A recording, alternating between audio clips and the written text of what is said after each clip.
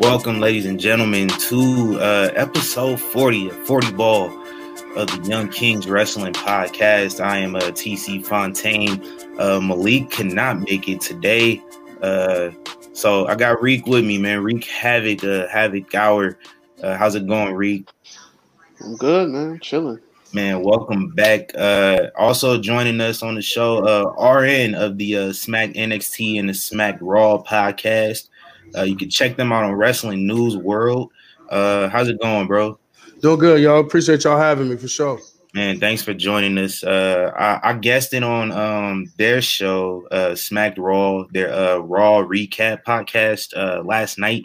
We were recording this on I lost track of the dates because quarantine and everything. I just can't keep up no more at this point. What's today? Today is the 26th of May. So yeah, I recorded after the May 25th episode of Monday Night Raw. Go ahead and check them out. Really dope network. We're gonna be working together. So facts. We gotta.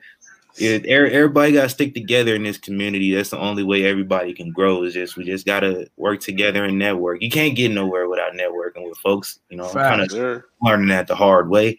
Better late than never. But man, how's everything going with y'all, man?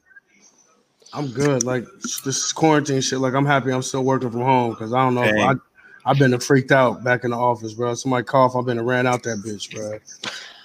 Hey man, see, and Reek over here, he essential worker and all that. So he all got the luxuries of the working from home, but y'all the real MVPs. Yeah, y'all the real MVPs for sure. I wish they give y'all something more than a commercial on television to show y'all love for it. But I'm like, can I get like an extra $1 on my raise? Like something, man. Yeah, man. Something. I've been on like a mini vacation though, because I had the weekend off and then I was off the holiday and I always got off Tuesday. So I just been chilling the last 4 days. I had my barbecues and everything like that. I'm getting some good food. That's what's up. So I got some good time. Now I'm about to go back to work for like 6 days straight. So it's the calm before the storm. Man, yeah, make that money, man. Hopefully it still clear up soon though. I think it's by choice is gonna clear up. The crazy thing is I feel like we're not gonna hear much about like Corona just as time goes on. It's just gonna slowly just disappear. Like, I don't think that's true though, bro. I really don't think that's true. I like this some mind altering shit, bro. Like they even talking about it might not even be school next year. They might still be going from home here in Ohio. So like I think this shit's we're gonna have to ride this one out. Yeah, I low key hope so because I'm a college student. I'm in my last year. Nice. It's a class I took last semester that I failed. Yeah. It was just so tough, and like I would rather take it online. So like I gotta retake it. I would rather take that shit online because it just I don't know. I like online work, man. See, I was the exact opposite when I was in school, bro. If you didn't have my ass somewhere where I had to be, you might as well just say I ain't even gonna pass that class. I just it's easier to find the answers. I could look online and find them and just like bam, like I can't do that.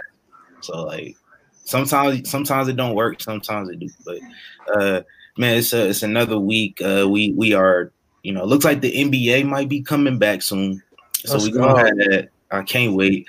But this whole time, man, wrestling has been here for us, holding it down. And so we here just another week. I just want to start off. I'm not too familiar with this young woman, but I do want to send my condolences to Hana Kimura.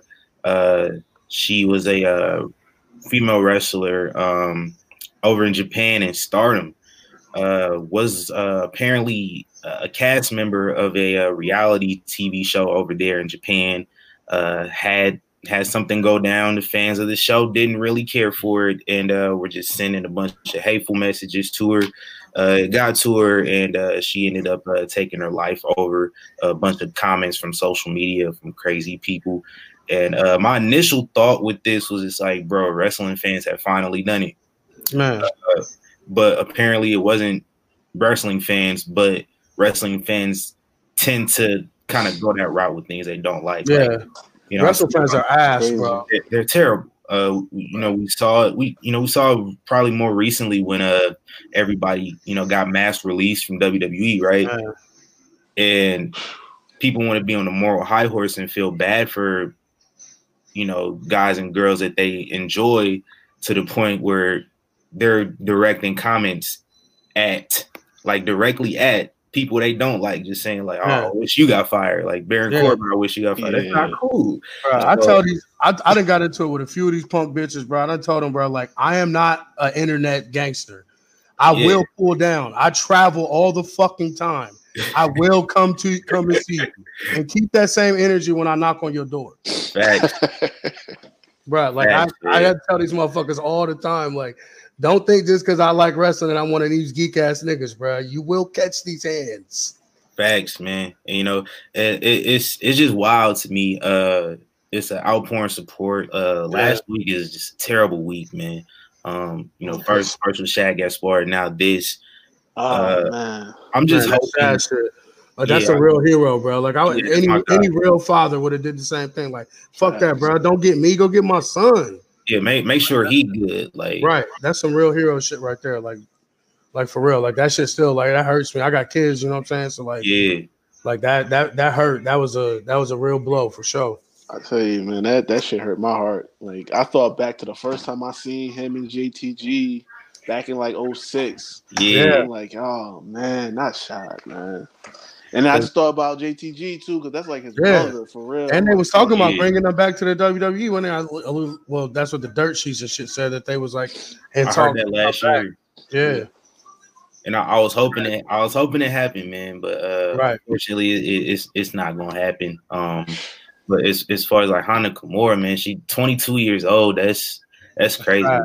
Like I get uncomfortable when it's people like my age. I was born in 92. I get uncomfortable seeing like 92 to whenever, like, seeing like anything less than that, like 97. That's insane, man. That's crazy.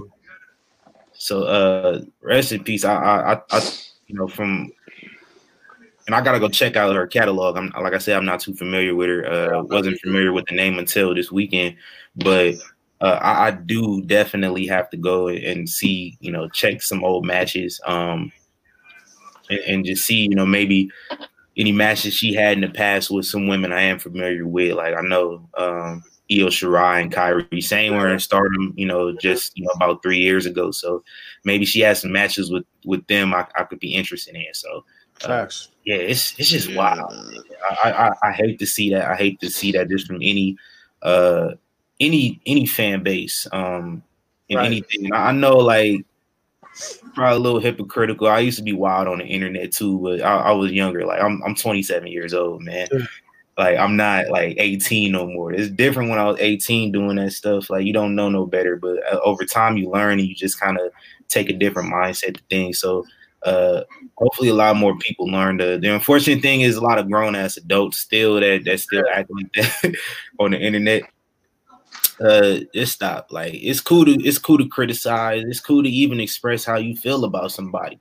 Just don't do it directly to them to where they see it. You don't know what's going on with somebody or what's going on in their head. So just be nicer to people, especially people in the public eye. Just remember, just because they're celebrities and you see them on TV, they seem larger than life. Like they got these larger than life personalities as wrestlers. They still are real people. Facts. Not just wrestlers, just anybody in particular. They are still real people. So just remember that. Yeah, man. It's crazy because you see it all the time, and it a lot of times it be some of the people in the industry. Like I thought back to the whole thing with Morrow, and all the times they've been messing with him on the air, talking about how he commentates and everything like that. From JBL to Corey Graves, like. Yo, the dude really seriously has a condition. Like he really has bipolar disorder. You know that stuff really gets to him. So it's like for real, that Morrow shit kind of hit close on because I'm actually bipolar as well. So like that shit kind of hit close home. Like I'm not as internal as like most people like who are bipolar. Like because I have other outlets that I use to kind of like climb out of my dark holes. But like I know what that's like. Where I have days where I don't want to get out of bed, or like I just want to sit in the dark and like I let shit get to me that shit. So like some of that, like especially the moral stuff, like that shit hits close to home, and like I'm not down for that, bro. Like I talk my shit on wrestling stuff, but I'm talking about the character. I'm not attacking someone's personal life. I'm not talking about their family. I'm not talking about their kids. I ain't never said I wish somebody die or any shit like that. You know what I'm saying? Like that shit is crazy. Like it blows my mind how people are on the internet through a keyboard, man.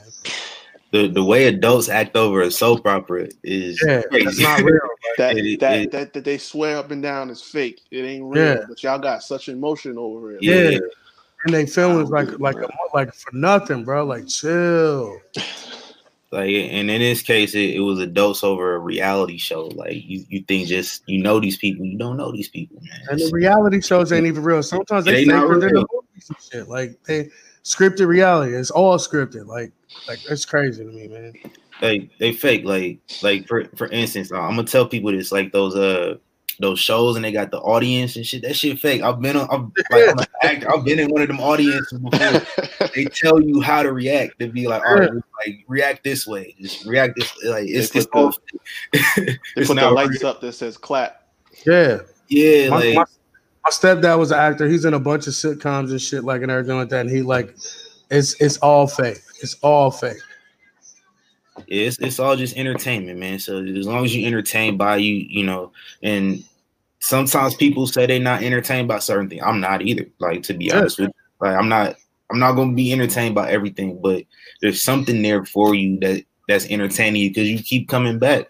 So just remember that's what it's for, and just remember like when these people aren't on television, especially nowadays, like this isn't the 70s anymore. Like. Once these wrestlers are off television, they not that character. Like they're a person. This ain't like the 70s where like I remember I seen something on Instagram and it was about the Big Show was telling a story about how like Hulk Hogan was breaking kayfabe on an airplane one time, and so like he had to just like intervene and just because you know Andre and Hogan was feuding, he just had to intervene and just like. Basically shoot an angle right there on the plane just to like, but people don't have to do that no more. Like, so, you know, because it used to be an unspoken rule. Like they didn't play around about that. Like I remember the story about what was it, Jim Duggan and I think Iron Sheik. They got caught with like a whole bunch of drugs in the car and everything like that.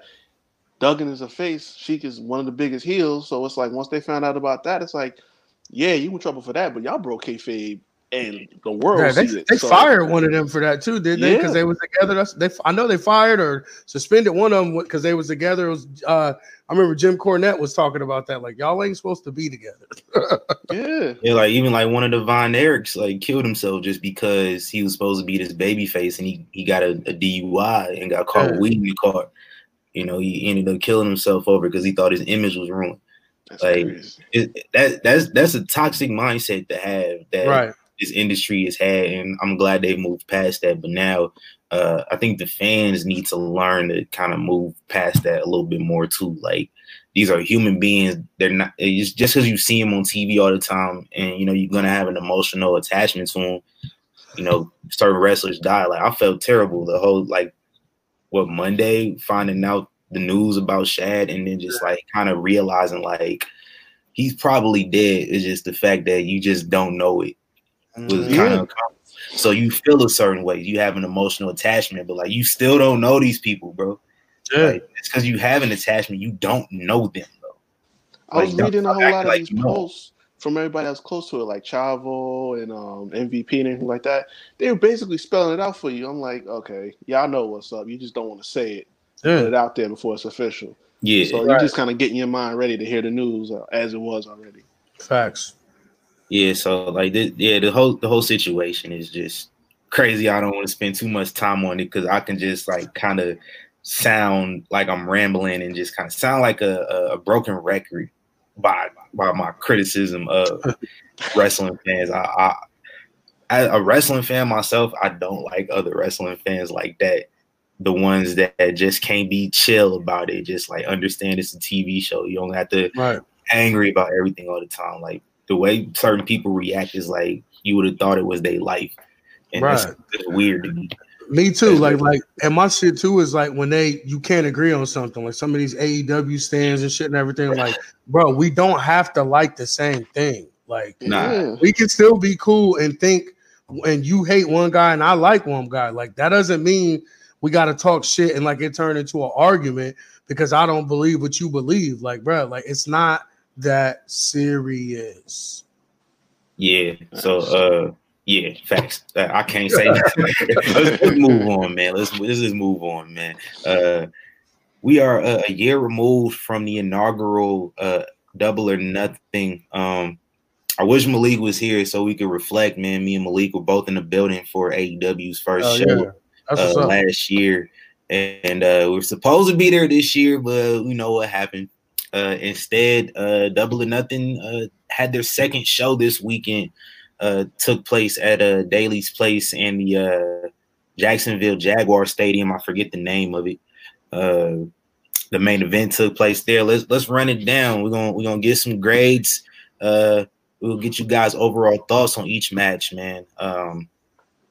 We started off with the pre-show. The Best Friends defeated the Private Party to get number one contenders for the AEW Tag Team Championship. Shout out to Private Party for hitting the G9, the Crime Time finish. That during the match, that was dope.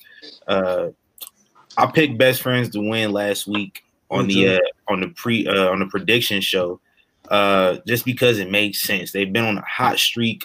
They got so much momentum, especially with Orange Cassidy on their team as well. So it just seemed like a no-brainer for them to win. The match itself, I am not. I'll probably give it a B. Like it wasn't great. Like nothing really stood out, but it was a cool little opener. I think it would have been really good, like in front of an actual crowd, just to kind of get them hype. But guys make the most of everything here. What grade would you guys give? We're gonna start off with Reek, man. What grade would you give this match? And what were your overall thoughts? I saw like most of it. I didn't see the whole thing, but it was pretty well put together. Like you said, it was better if they have a crowd to work with. But I mean, Best Friends are one of the better tag teams in the division. It was the right move. So I mean, I'll probably give it like a C+, something like that. What about you, RN? It was like a B for me. Like I fucks with Private Party. Like I wish they would get more TV time, but I know like all the stuff that's going on, like it's kind of slim pickings on who you can and cannot use for the shows. But I think it was like a solid B. I mean, they, of course, like you said, Best Friends been on a streak, so I picked them to win also on our prediction show too. So it is what it is. Yeah, it was a no-brainer. Cool match. It was cool just to kind of get things started. So for the main show, we had the Casino Ladder match. I thought this was cool. My main beef with this match though was like I don't like the whole like elimination chamber, like Royal Rumble aspect of everything. Like where one guy comes out after like 2 minutes. I don't like that because what if somebody just climbed the ladder like within the first minute of the match? So I didn't mind it, you know what I'm saying? Especially because of the combat, who they all had in it. Like I felt like it gave the enough time to kind of build towards everything. The part that I hated about this match, well, I don't know if you're gonna get to it or not, but was Brian Cage being under that damn poker chip for half the damn match. You know what I'm saying? Let's talk about that real quick. So, Brian Cage debuts as a surprise man, a number 9 man. I remember back in January hearing something about him signing with AEW after the TNA pay-per-view. Like he was scheduled to have a match on that show, and they never had it. Like they wrote him off, and he got injured. He tore his bicep, right? Yeah, bicep or something. So they never had the match, and they wrote him off. His contract ended after that, and like I think that night I heard like some rumblings about him signing with AEW, and then just heard nothing more about it. The funny part is though, like when all those rumors and shit was going on, he got on Twitter and said that it's all bullshit. No, they're not true. He didn't sign with anybody, and then 2 months later, he debuts on AEW. Yeah, somebody just talked too soon, right? Yeah. But Brian Cage made his debut as a 9th man. Looks like he's gonna be managed by Taz. He comes out, breaks a ladder apart. I don't know what that was about. It's basically to show, like, you know, he's a beast or whatever. And what you had mentioned, Arian, where they like threw him under the poker chip and all the BS. Like, I didn't like that because they did that with Braun Strowman like 2 years ago, Money in the Bank. Like, they did the same exact thing where all the competitors just like whooped up on this dude just to take him out. And people look at me like I'm bugging, but AEW is everything WWE, bro. Like, it's like everything WCW. Yeah, you know what I'm saying? Like, bro, like, I don't know. Like, it's not that I don't like AEW because I like a lot of the people there. Like, I'm a Kenny Omega stan, bro. Not this AEW watered down bullshit version of him that's here, but him. I've met Ray Phoenix. I've seen him perform a couple times here at Rockstar Pro, which is where the guys like Sami Callihan and all them, it's their school and their promotion they own here in Ohio. Like, those are my, like, I'm here for them, you know what I'm saying? But like, some of this shit is just recycled. They're supposed to be different. Their whole tagline is "We're different," but they're not. So that's just my take on it. Yeah, as far as this match, like, Brian Cage wins. I don't know how to feel about it, just 'cause I was never a big Brian Cage guy in Impact. I've seen a little bit of his Lucha Underground stuff with I forget what his name was in Impact, but John Morrison. I've seen Johnny Mundo or something. Yeah. Okay, yeah. I seen a little bit of that stuff, but like the TNA stuff didn't really impress me. Like, he's cool. He's just a big, like, there's no way this dude isn't on some HGH or something, but he can move though, which is insane. That's the part that pissed me off about it. Like, this match was perfect for him. Like, they didn't let him do any of the shit that he's doing. He had like the one spot with Luchasaurus in the match, which was dope. Yeah. I think they need to have like a singles match against each other like this week. Yeah, that's gonna be fire. I need that they can work together. They need more time because that little sequence just showed me they need to. But looks like Brian Cage and is going to be facing the AEW champion. It's John Moxley. We haven't gotten there yet, but John Moxley's still the champ. They're going to be fighting at a Fyter Fest. They did confirm it? Or is it, I know they just said he was the number one contender. I didn't know if they said I believe Tony Khan announced that. Okay. So they're supposed to be fighting at Fyter Fest, which I think is in July, maybe late June. I'm not sure exactly. But grades for this match, the one person I wanted to see in the match was Ray Phoenix, and he wasn't in it. But I thought, Joey Janela did some cool stuff. Like Darby Allin did the crazy shit that he always does. That shit was stupid, bro. Like, he's so dope too. I didn't like that shit, but that was dumb as hell, bro. Like, that's how you take him out the match. That fucking skateboarder spot, bro. Like, that shit was so lame, bro. And then they had the whole whole just like shoulder press with the ladder with Cage. Which would have been dope if they got it the first time, not the 14th time they were trying to fucking do it. They did mess it up a couple times. He fell off and like damn near fell on the floor the first time. They switched the camera angle because he was doing some crazy shit. That skateboarding off the ladder. And that was my pick to win. For real, was Darby. Yeah, that was my pick. When I found out Phoenix was not going to be in it, but I don't know if his career will last till he's 30, because I don't know. He was 22, 23 right now. Yeah, I thought he really hurt his leg when he did that skateboard spot. Like, I thought that was real, bro. Like, I was like, bro, you popping your knee out of place. Like, you crazy hell. That was nuts. I need like one of the OGs back there, like Jericho or somebody, to be like, hey man, you got to chill the fuck out. Yeah, calm down. Because he got such a big upside, but it's like, bro, you don't destroy your body before you get to be 25. I mean, damn, crazy shit, man. Yeah. But for this match, I'm gonna give it an A. I liked it. It was cool. Like, I thought the last ladder match I seen was Young Bucks versus the Lucha Brothers, and I thought they just did too much in that match. With this one, I thought it was paced really well. Not a big fan of the finish, so I'm gonna give it an A- actually because of the finish. Just because of what you said, RN, they didn't let Brian Cage do his thing, so that took it down a couple notches. But what grades you got for it, Reek? I'm gonna give it a B+. You know what I'm saying? I mean, it wasn't like y'all said, it wasn't really what you expected to see from Brian Cage, so that kind of dampened it a little bit for me.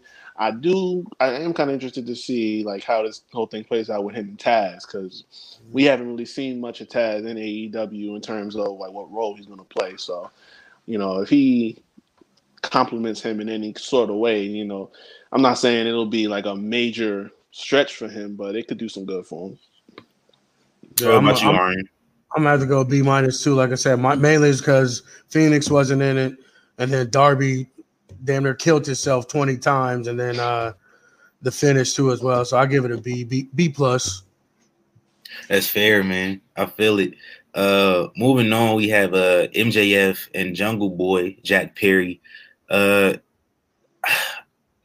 was better than I thought it was gonna be, but it still wasn't like standoutish. Better match from MJF that I've seen in a while. Yeah. I don't think anybody's surprised with the result. Jungle Boy wasn't gonna get the win. MJF hasn't lost a match all calendar year, so I don't know what's next for him. Maybe the TNT Championship, possibly. I don't know. What's the grade you guys got for this match? I think I'm gonna just give it a B. Like it was cool. It was whatever. I don't really have much to say about it. I'd probably give it like a B-, honestly, because you know they told the story that they needed to tell. You know, Jungle Boy obviously wasn't gonna go over, but he looked strong enough to say that he could shock him on this night. But you know, ultimately MJF pulls it at the last minute. But you know, like you said, I don't know where that's going, but for what they did, you know, what they were trying to accomplish, it is what it is, you know. I mean, I feel exactly the same way. Like they did what they needed to do. They kept Jungle Boy looking strong and pushed MJF on. My thing with them is like they got all heels. Like, who are your faces? Like, it's nothing but heels there. So it's like, what are you gonna do with him? Who no matter, only one left is for Cody because he can't go. I mean, I think it's too soon for him to go for the world title. So I think probably Cody's next up or something like that. Because like I said, I mean, it's all heels. Like, yeah, you still got a story to tell there too with MJF and Cody. So I think that's the no brainer. Next thing up. Speaking of the TNT Championship, this one we might spend the most time talking about this. Oh my god, bro! I got a lot of things to say. It's so much, bro. So much happened in this match, bro. Like the stuff outside the match, the title itself, like. Bro, this shit was crazy, bro. So we have in the final of the TNT Championship, Cody defeats Lance Archer to become the inaugural TNT Championship, pushes his record at Double or Nothing to 2-0. It seems like Cody only wins at Double or Nothing because he kind of loses like every other time. But so what we get here, we got Mike Tyson, Iron Mike Tyson, who's been in the news recently, training to come back for whatever reason. I don't know. You like 50-something years old.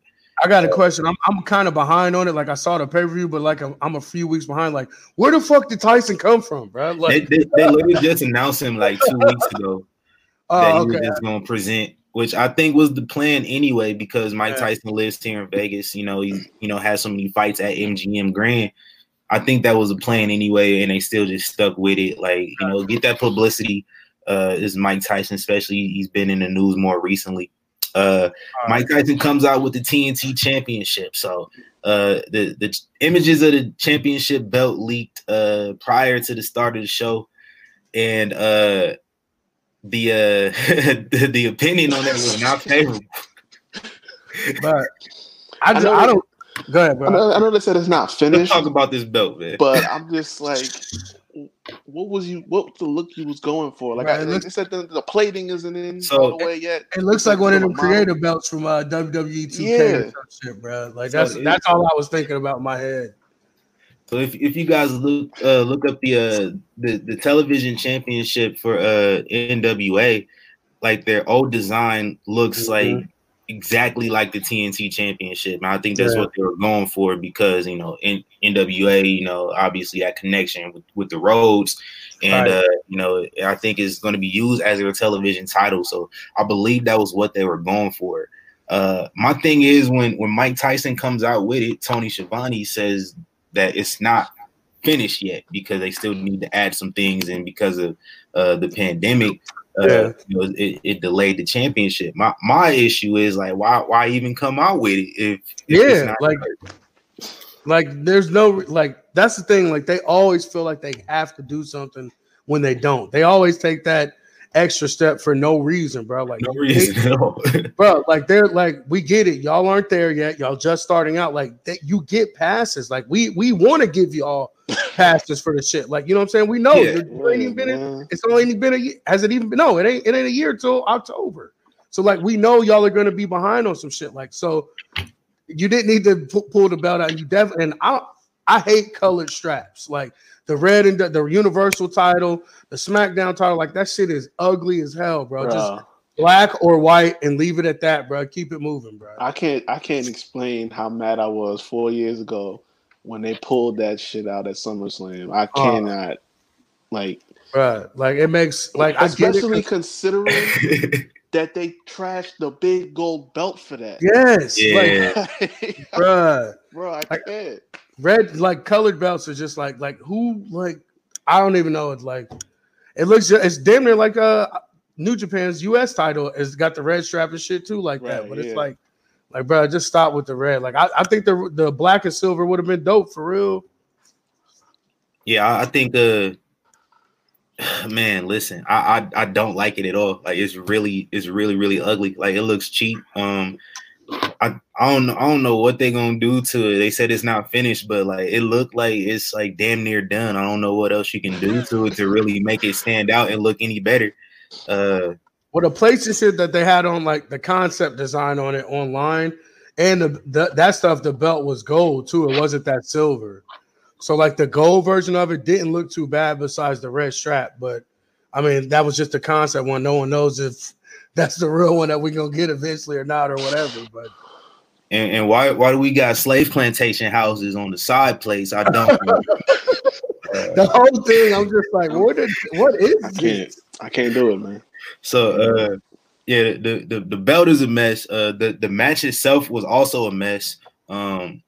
Although it was entertaining as well. Kind of boring in the beginning. Even Mike Tyson thought so because he was yawning at ringside.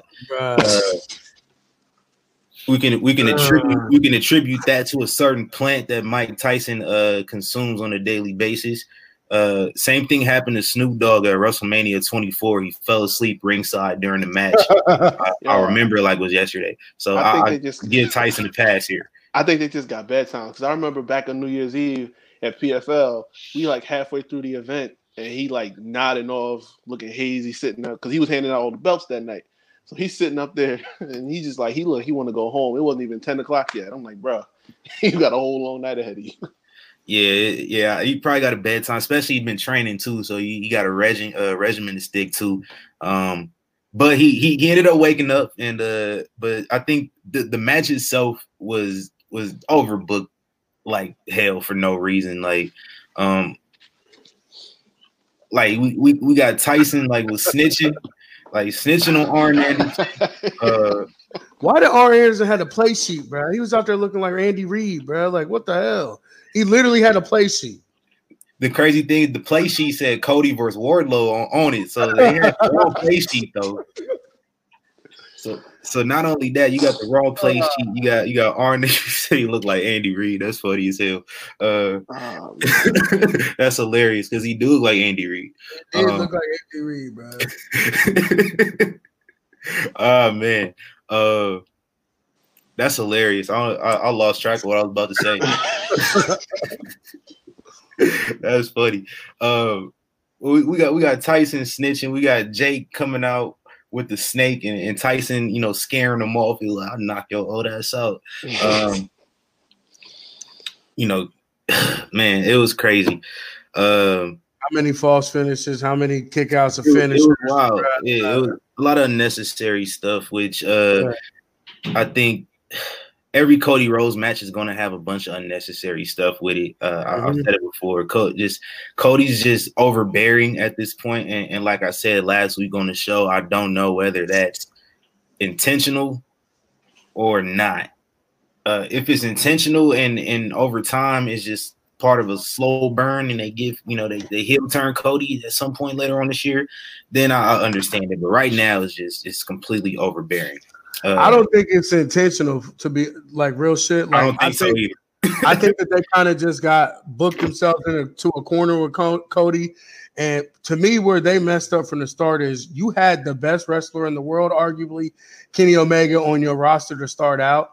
And they went so hard, like to not, and with the Bucks, like to not make them all the champs and the focal points out the gate, which I see where they were coming from by not doing that. But when you're starting from scratch, you push the best wrestler in the damn world. You put the title on him and you run with it. Like, even if you didn't let him win it, even if you still went with Jericho first, that's cool. But you still have Kenny as your workhorse riding it out. And like, they got lucky because Cody had all that sentiment with his dad and stuff and everything. And his actual mic work kind of is like the fans are flocking to him. So like they kind of like have no choice. But then they did the shit where he can't challenge for the title too. Yeah. So like they booked themselves into this corner where they had to make the man a belt or something. Like, it's just like they literally paint themselves in the corner, then like dig a hole to get out. You know what I'm saying? Like, it's like, bro, like you didn't have to do any of this, bro. You had the best tag team and the best wrestler in the world to start your company out with. What were you thinking? Exactly. And as far as this match, I'm gonna give a grade for it. I think I'm gonna give it like a B-. I think Cody and Lance Archer were good enough to not have all the extra unnecessary theatrics that went along with it. You can have a little bit of it because I'm not gonna lie, it was entertaining, but at a point I just got like, all right, this is starting to be too much. And it kind of took me out of the match. Like, I'm not really into Cody matches at all to begin with. So you had me there, but then you kind of lost me a little bit. I'll give it B-, man. What you got for it, Reed? I'm giving it a C, and it's really two things for me. Number one, the match is too crowded. Like, yeah, you got one person in each corner, and you brought in Tyson for star power, but it wasn't really gonna add anything to this at the end of the day. It never was going to. So whatever that was supposed to do, it didn't really get me hyped for it either way. But the other thing is, right, you had so much more to accomplish if Lance Archer goes over. And it got me tight because when Jake first came out to cut that promo on Cody and let him know what was coming, that was like, first off, Jake and his promos is ridiculous even today. But it's like, it got that fear in you, like, yo, Cody got some shit coming for him. Yeah. So when it comes to a head now in this situation, it's like, yo, Lance Archer's a monster. You could tell the story of Cody going over, but it didn't need to be now, especially when everyone else kicks out of the crossroads. But just because he hit it twice, now you get to pin him with it?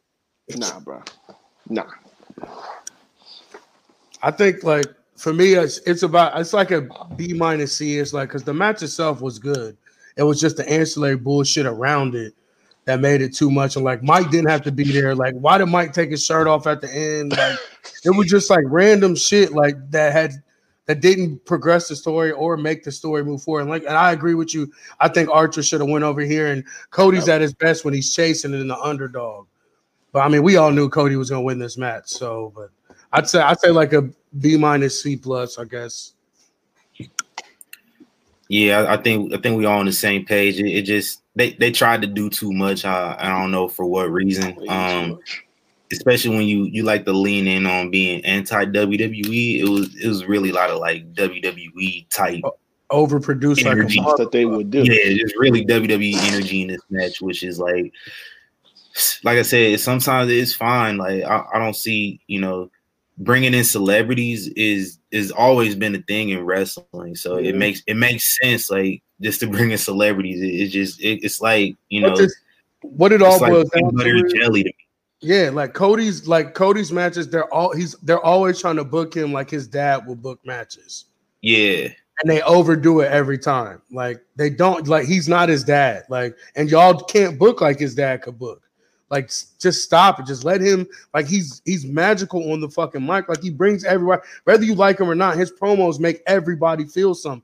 Those packages made you feel something. Like, you don't have to keep just throwing shit in the pot until you got, like, you know what I'm saying? Like, they always just have to be so damn extra. I think that's my biggest gripe with AEW is, like, they always want to take that extra step to not be WWE and then end up looking like WWE.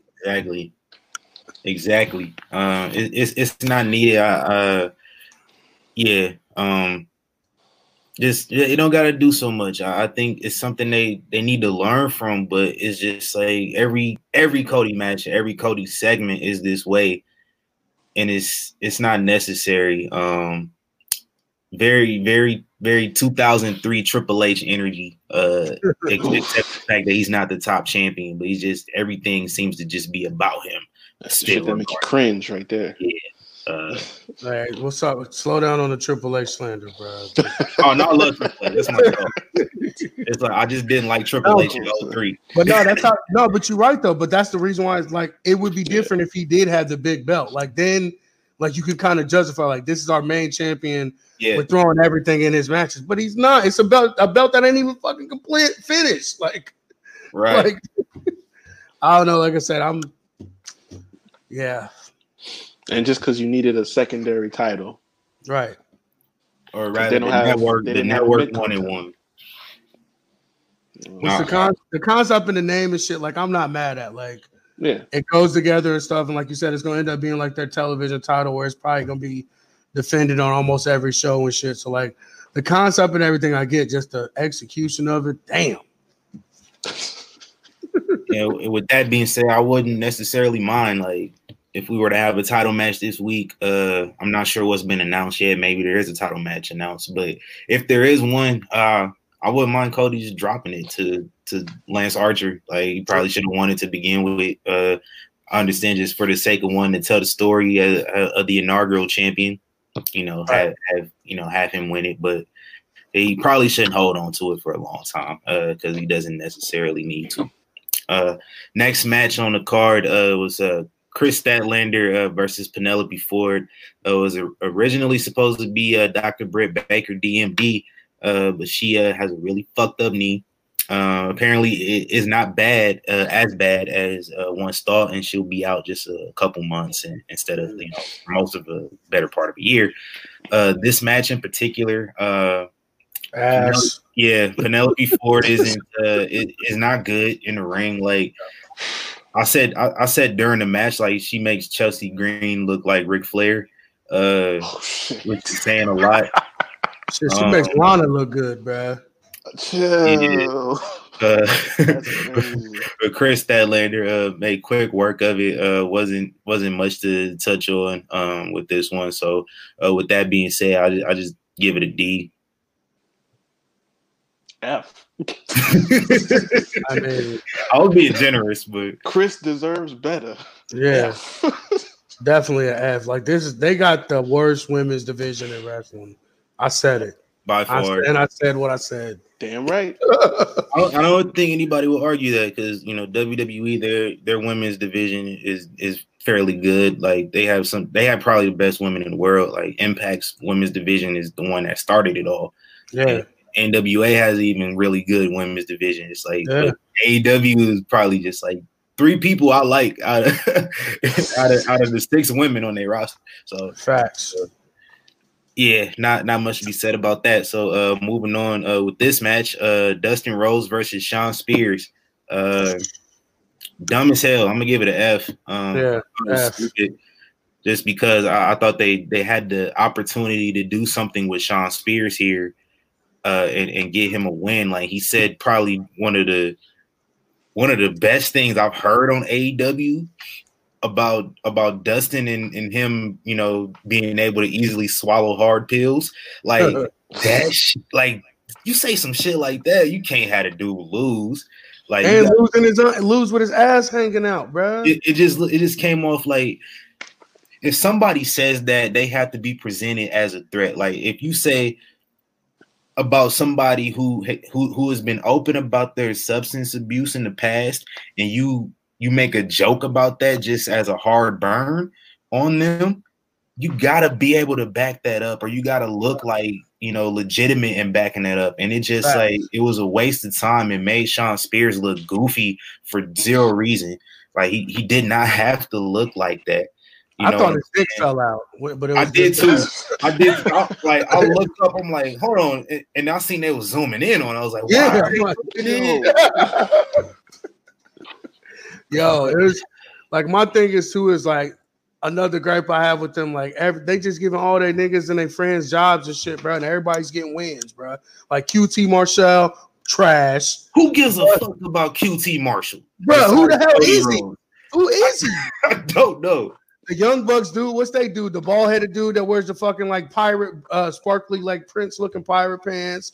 Like there's a bunch of niggas on there that they only got a job because their brother or their friend. Like Dustin Rhodes, don't get me wrong, for his age, he's dope in the ring for his age. Like he moves. But this man should not have a prominent role in every goddamn pay-per-view, bro. He's a pre-show guy and keep it moving, bro. But because his brother is a vice president, this man is like number 3 or number 4 on every damn card, bro. Like, get out of here. I'm getting a straight F. Yes, because this is my biggest thing. You put this match together just because neither of them had nothing to do on the card. But even more than that, I'm so pissed of the way they're handling this dude, Sean Spears. Because when they first brought him in, right, I was hyped for him when he was coming out of NXT and going to SmackDown and everything like that. He didn't get a push there, so he leaves. Okay, AEW brings him in, and he brings up the gimmick, the chairman. And even though that whole, like, that thing with Cody was a little bit extra, I still was like, yo, that gives him a mystique. He can be legit. Bro, I'm sorry to cut you off real quick, Reek. What's up? Everything with Cody is extra. Yeah. Oh, yeah, of course. You know that. Continue, though. You know what I'm saying? But that was like, even in that moment, it's like, okay, you can get behind that. You can push that. That's good heel heat. And then it just dropped out of nowhere to the point where we're here now. He get hanging his ass out and losing to Dustin in a match that means nothing. So that alone, I'm giving an F for. My thing is too, like I like that the interactions between him and MJF, like when this all first started, and they was like side betting on the matches and shit. Like I wouldn't have mind them getting together, right? And like a little faction or a team or something like that. Like I don't, like you said, they just all the goodwill that they built up for Sean Spears to be an actual relevant heel, they threw it all away to make Cody's brother look good. That's it. Yeah, that's pretty much it, and it was unnecessary. I don't know how to, because WWE didn't utilize Sean Spears, you know, as Ty Dillinger. Like I thought they were going to, you know, I want to say this was 2018, I think it was, with like Randy Orton just like attacked him for no reason. Yeah. Like I thought they were going to start doing something with him and start building him up, and it just was nothing with that. And then he asked for his release. They grant him his release. He debuts last year, and I want to say it was All Out, or I can't remember what pay-per-view it was. He just like it's Cody with the chair, and it just seemed like, okay, he's gonna be working with Cody. Maybe, you know, you know, something can happen. You get behind it. Like, you know, me and Malik got to speak to him after Double or Nothing last year, and he just seemed like he was in a better place, and you know, mentally. And I'm glad that he's happy, but I would like to see something more for him, because I think he can have some potential. I know he's like, you know, 40 or something, but I think you still have some potential to do something with him. And now it's just no mas for whatever reason. It's stupid. With that being said, we get an announcement for All Out on September 5th of this year. Maybe. I think it might be at Sears Center. Hopefully we can have fans, like, you know, in arenas again come September. Maybe not. I don't know.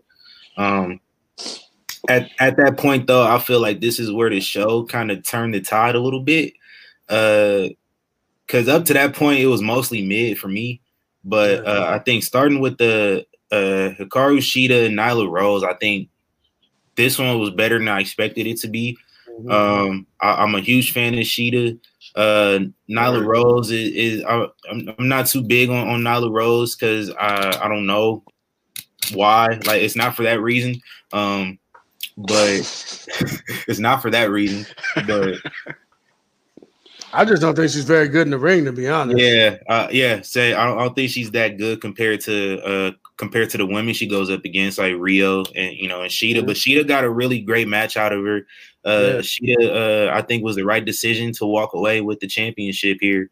Because I just feel like Nyla Rose hasn't done anything too much with the belt. But I think the right call with this was making it a no DQ and no count out match because you allowed Nyla Rose to just be like, pun intended, the beast. Let her be herself. Like, let her just kill shit. Yeah. And this match played up to her strengths more than I think a normal singles match would. And Shida isn't, she ain't no, passerby. The word I was looking for was there and it's not there anymore. But she's no pushover. That's the word I'm looking for. She ain't no soft woman. She'll fight back and do her thing, and she has a lot of energy and stamina to really lean into you if need be. One thing I like from Nyla Rose, like her like ad libs during the match, like I like that shit. That shit funny. Like she talked that on black. Always bet on black, like shit like that. She be talking shit, and I like it. I enjoy it. Like, it adds to her character a lot. It kind of helps supplement her deficiencies in ring a little bit because it lets that character shine. But Shida won a really, really good match. Grade wise, I think I'm gonna give it an A. This was it's not saying much, but it's AEW's best women's match by far. Fast. Yeah, I mean, I really enjoyed this one, man. What grade you got for it, Reed? I'm giving it a B+ because that was the only move you could go with Shida going over. First, I love Shida. Like, I'm not Shida. Quite as hyped with her as I am with Io Shirai, but I love Shida. But the thing is, the novelty of Nyla Rose is worn off. It really has. Because, I mean, when you have no depth in your women's division, and it's, again, like you were saying, the worst out there, it's like her destroying everybody is only gonna really have an effect for so long. Ain't nobody did what she had to do. Right. You did what you had to do as champ. If not Shida, then who? So, and they told the good story of it. Like, Shida got her ass beat for a while, and she just kept going at it. She's fiery, and now you got something to work with here. So, I liked it. Arian, what you got? Yeah, I think it's an A. I mean, like you said, it's it's the best women's match they've had in their history, in my eyes, and just the action and everything. Like you said, Shida had to come back, and I fuck with Shida too. And that Falcon Arrow off the top rope and that big that swing, bro, at the end, she knocked that bitch's head off. Bro. Yeah, that was crazy. That was like the craziest kendo shot I think I've seen in a long time, bro. Like, that was nuts. So it definitely got an A for me for sure. Yeah. Hey, let me bring up another ad lib from Nyla Rose from this match. I found your kendo stick, bitch. I love that shit. Great match, man. I really enjoyed this one. Next up, we had Jon Moxley versus the Exalted One, Mr. Brody Lee. I think his ring name is like officially Mr. Brody Lee. So I thought this one was cool. Like, you gotta have it be violent. I thought this has been my biggest criticism of a few weeks ago. Jon Moxley versus Jake Hager was that they were just going in there and just like having a wrestling match, but it was a no holds barred match. Why are we going in there and just grappling up to start the match? That's stupid to me. This match didn't do that. They went straight into it, and they needed to go full throttle the whole time in order for the match to be interesting. Because I think if you take a break from that at any point during this match, it would not have been good. And they were able to restrain from that and keep it interesting the whole time and keep the pace up really well. Moxley hit the paradigm shift through the open ramp right before the entrance to the ring, and then hit another one when he got him back in the ring. But he couldn't pin him. He kicked out at one after 2 paradigm shifts, and so he just put him in a rear naked choke and made him pass out. I didn't think the booking of this match was bad, because what else could you do? Like, you either just make him look silly like you made Lance Archer look silly earlier in the night, or you just kind of have this resiliency here. I don't know what's next for Brody Lee. This match seemed like it was a one-off, but I think he has a stake to a rematch though, because he didn't get pinned. That's why I don't think it's a one-off because of the finish. That's why I don't think it's a one-off. Yeah. I think this story is just going to keep going for a little while. Yeah. So I don't know what's next though, but for the grade though, I'm gonna give it a B. It was good. I enjoyed it. Not much else for me to say on that one. What about y'all? I'm giving B plus because my thing is, for a match that didn't have much of a good build up, they put on a pretty damn good match. Yeah, you know what I'm saying? Like, it was everything that they said it was going to be. It was real violent, and it just goes to show how criminally underutilized he was in WWE. Brody Lee, like, damn.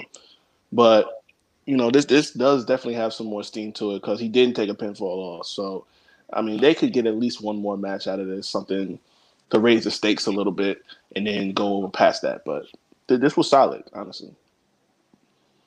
What about you, RN? I'm gonna go B plus too. Like, if you listen to our show, they'll tell you that. You'll know that I'm not a fan of Dean Ambrose. You know what I'm saying? Like, I don't think that there's no difference between Dean Ambrose and John Moxley besides the name change. Like, that's another conversation for another time. But like, I don't fuck with the dude. Like, I think he's lame. I don't dig the so-called crazy shit. He dresses like a dad from the suburbs and shit, and the bangs and all that, and wrestling in the Speedos, then wrestling in the baggy. Like, nothing about. I don't get it. I never have. Like, I didn't even get it in WWE, but. All my hate aside, like, this was a damn good match with no build. And that, to me, that's more of a testament of what Brody Lee is and can be moving forward. And I also think, too, that because of the finish, that gives him a little bit more juice, where even if they skip over it and go past it, like you said, he still has a gripe down the line. If you need to come back to this and, like, pull this out of your back pocket, like in a pinch or whatever, you can still have this to go back to. But so, yeah, I can't even believe myself I'm giving him this grade, but yeah, I'm giving him a B plus for sure. Thanks. I think I'm gonna raise my grade to a B plus just because I feel like a B isn't a correct assessment of this. So I think B plus is all around here for our World Championship match. And for our main event, we have the Stadium Stampede match, which is just they fighting around the stadium, and whoever gets the pinfall gets the pinfall. I really, really thought this match was entertaining, as most cinematic matches have been during this pandemic. We got the Inner Circle making their entrance like a pro football team, very extra, very in character of Jericho and the Inner Circle. We got one of the Jackson brothers, I think it was Matt Jackson, did a moonsault off of the goalpost. With bad ribs. with bad ribs at that. We got Hangman Page entering the stadium on a horse. Cowboy shit. And Sammy Guevara getting fucked up pretty much throughout the whole entire match. Jesus. You should probably contact HR at some point. Because you got a lot of complaints. Yeah, you got a lot. We got the return of Team Extreme Matt Hardy, also the return of Version 1 Matt Hardy. That was cool. That was like I don't get down with the Matt Hardy shit either, but that was kind of dope. I can't even front on that. We got the Matt facts, the matter of dope. facts. Yeah. We got Ortiz, who's afraid of water, and he's afraid to get in a swimming pool that's 3 feet deep. That was probably my favorite part. He's, I can't swim. we got his partner. His partner Santana is probably still frozen with the ice. That's what with your inflammation. It's going to be a hell of a discovery for one of them stadium workers when it's time for football games to start back up. It's like this wrestler is in this ice machine for whatever reason in his freezer. We got I think the other Jackson brother from the Young Bucks hitting a suplex a whole football field. Northern Lights, 100 yards. I get that. 100 yards. I wonder how much of that was like movie magic and how many did he actually really do? I guarantee, like, I'm pretty sure it was definitely movie magic involved in that one. Oh yeah, for sure. We also get Chris Jericho assaulting Jackson DeVille, the Jacksonville Jaguars mascot, hitting him with the Judas effect. We get one of the Young Bucks getting a 15-yard penalty. Chris Jericho throwing the challenge flag and then calling Aubrey. I want to see the replay. Bro, this shit was fire, bro. This shit was so fire. The shitty ref. And then my ultimate favorite part of the match. Did you come here to fight or did you come here to drink? Hangman Page and Jake Hager at the bar. I almost called him Jack Swagger. Sorry. Sitting at the bar, and then just having a bar fight. That was probably my favorite part of the match. And then Hangman and Kenny Omega. Kenny got his milk. Word to Kurt Angle. Yeah, that was dope. That part too. I love this match. I think and this is one part I didn't catch that Santana actually posted about on Twitter yesterday. The Irish whip into the backstage area on Kenny Omega. I think you guys got to go find that tweet, man. Very reminiscent of No Mercy on the N64. Yeah. You had to like throw the person backstage. You had the Irish whip them backstage, and like they called back to that, and I don't think anybody noticed it at the time. I damn sure didn't. This match, I'm gonna give it an A+. Yeah, that's I said all I had to say about it. Like everything I just said is how I feel. A+. What you guys got for it? All the pluses. Like I feel the same way about this that I did about Money in the Bank. Like I watched Money in the Bank and like I knew it was gonna be wacky, but like it was beyond entertaining. The whole scaling, the whole building, and everything like that. But I mean, this was just like 10 notches up. Like y'all just threw everything and then some in there. Like that was everything it needed to be and then some. So I loved it. All the pluses. All the pluses. Yeah, this is a plus for me, A+ for me too. Like I didn't like Money in the Bank, but I thought that this was way better than Money in the Bank. Like it was goofy but still serious at the same time. And shout out to the Inner Circle coming out with the football pads and shit on, bro. I'm like, bro, they had the thigh pads, knee pads, everything, bro. I'm like, what is going on? Like, my girl saw it before me. She's like, do they have on a football uniform? I'm like, yeah, because they're in Jack. She's like, they got on thigh pads.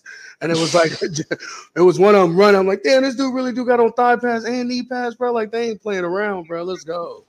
Hey, all the pluses. And I might be drunk off Hyperbole right now, but this is the best match I've ever seen in AEW that I'll probably ever see in AEW.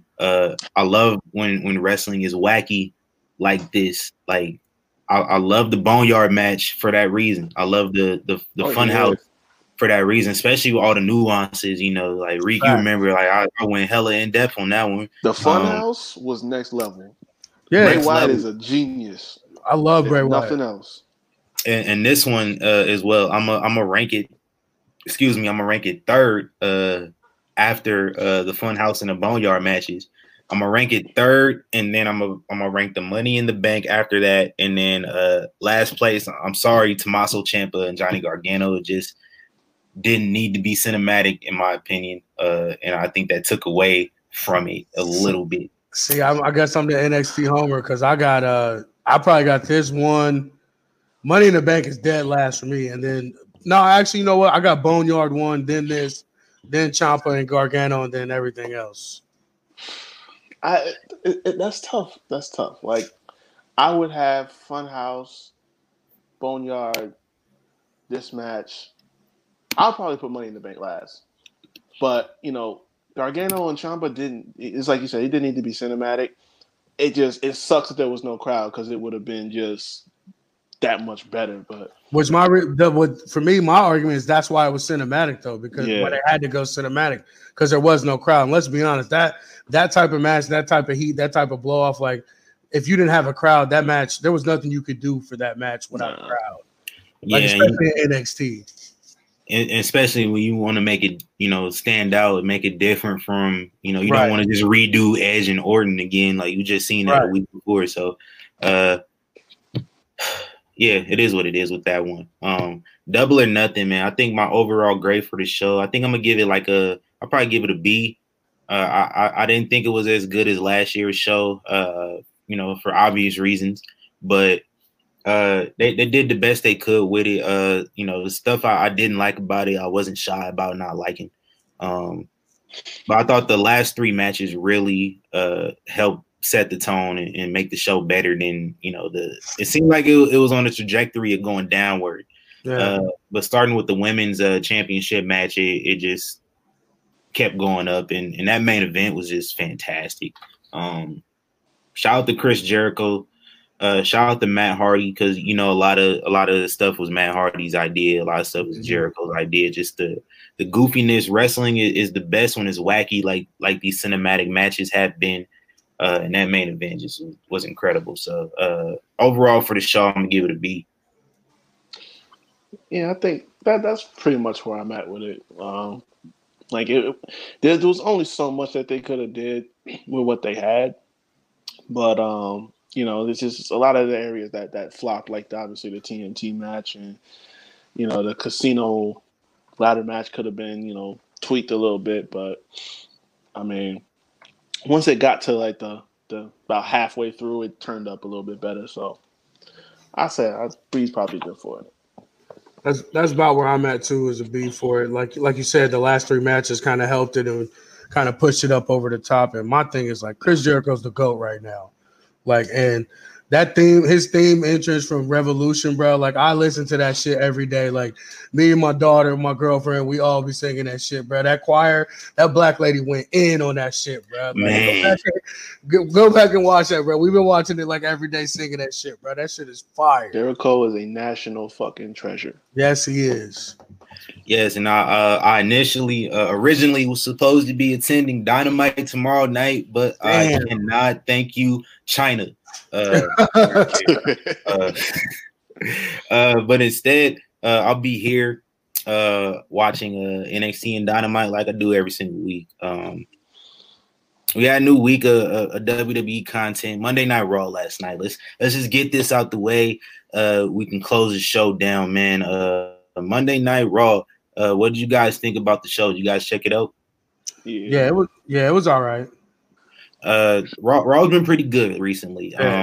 Let's run through it real quick. I don't want to spend too much time on these things. We start the show with the Kevin Owens show. He has Asuka on the show. Get interrupted by Charlotte Flair, and then Natalya, and then Nia Jax, and then we get a brawl. Really interesting segment. I like that we got some Performance Center recruits in the crowd. So, as the audience of the show, shout out to my guy, Malcolm Bivens, on the show. Simone Johnson is out there. Jessamine Duke with the KO shirt on. What's up? Jessamine Duke. My guy EJ is out there. EJ always shows us love on Instagram. Caden Carter. So we got a lot of Performance Center guys and girls out there making a crowd for Monday Night Raw and I believe SmackDown as well later this week.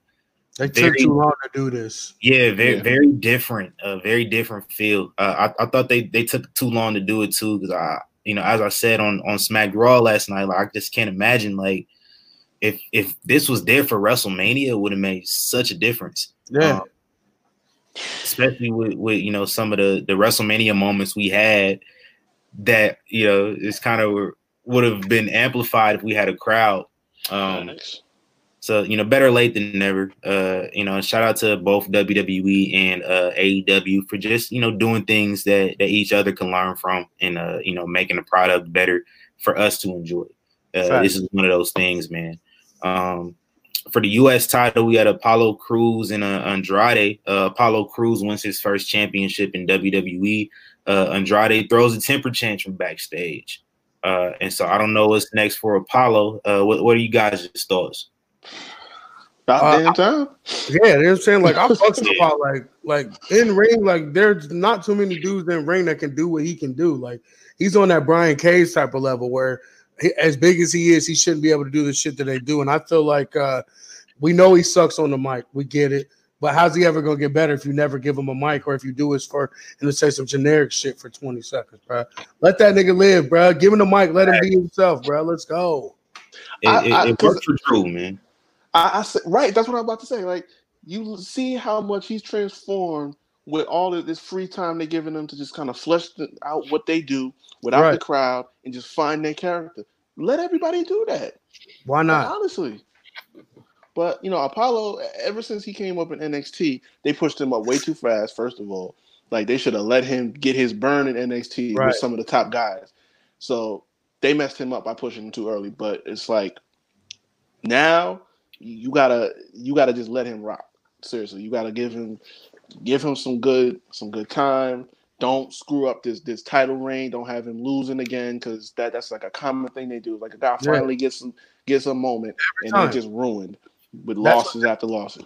I think that's what pisses me off is more so the fact that they don't use him is that every time they switch him shows, this is what the third time now, they give him a bomb ass match, his debut on whatever show it is, get us all hyped up to think that they about to do something with him, and then he loses the next 9 matches or we don't see him on TV for 4 months. It's like, come on, bro, like get this man a shot.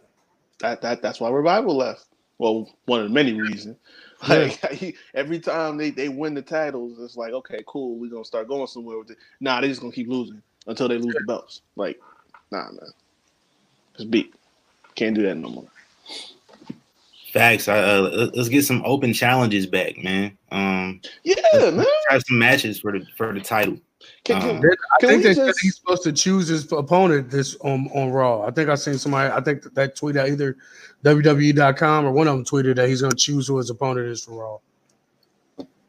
Yeah, let's get that cracking, man. Yeah, can we start taking the mid-card titles more seriously? Like, now they got the title tournament on SmackDown for the IC belt. Start taking these titles more seriously. It's like you giving these titles to these guys and we're not seeing them again. Yeah. Like Andrade was the only one that we were seeing on a consistent basis. Right. Shinsuke had the belt, you didn't see him.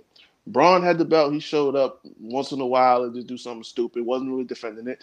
Like he had it for 2 weeks. Gone. Right, yeah. But it's like the prestige is gone. Yeah, like when I was growing up, like the Intercontinental title was the workhorse belt. That shit was defended on every show, every city, everywhere they went. They used to run 2 separate house shows. They put the world champ on one side of the country and the Intercontinental champ on the other. Like that's what we need. Like, and the Intercontinental champion was like your torch. Like this is the next guy up. Exactly. Like, this is what you need to look out for. Like we lost it. I don't know where the hell we lost it or how we lost it, but back in like the titles don't mean anything. When Shelton Benjamin was killing it, and Jericho, Christian, Edge, RVD, all of them. You know what I'm saying? Like it doesn't mean shit now. Which I like. That's one of my main gripes with them is how they devalued their own titles. Crazy. Yeah, so let's get something going with Apollo, with some substance, man. At least. Next up, we got Seth Rollins cut a promo about Rey Mysterio, and he'll be hosting a retirement ceremony for Rey next week. That should be very interesting. Also backstage, we got not backstage, sorry. In the ring, we got the Iconics. It just addressed their little spat they had last week. Get interrupted by Alexa Bliss and Nikki Cross. Nikki Cross cuts a really, really fiery, passionate promo.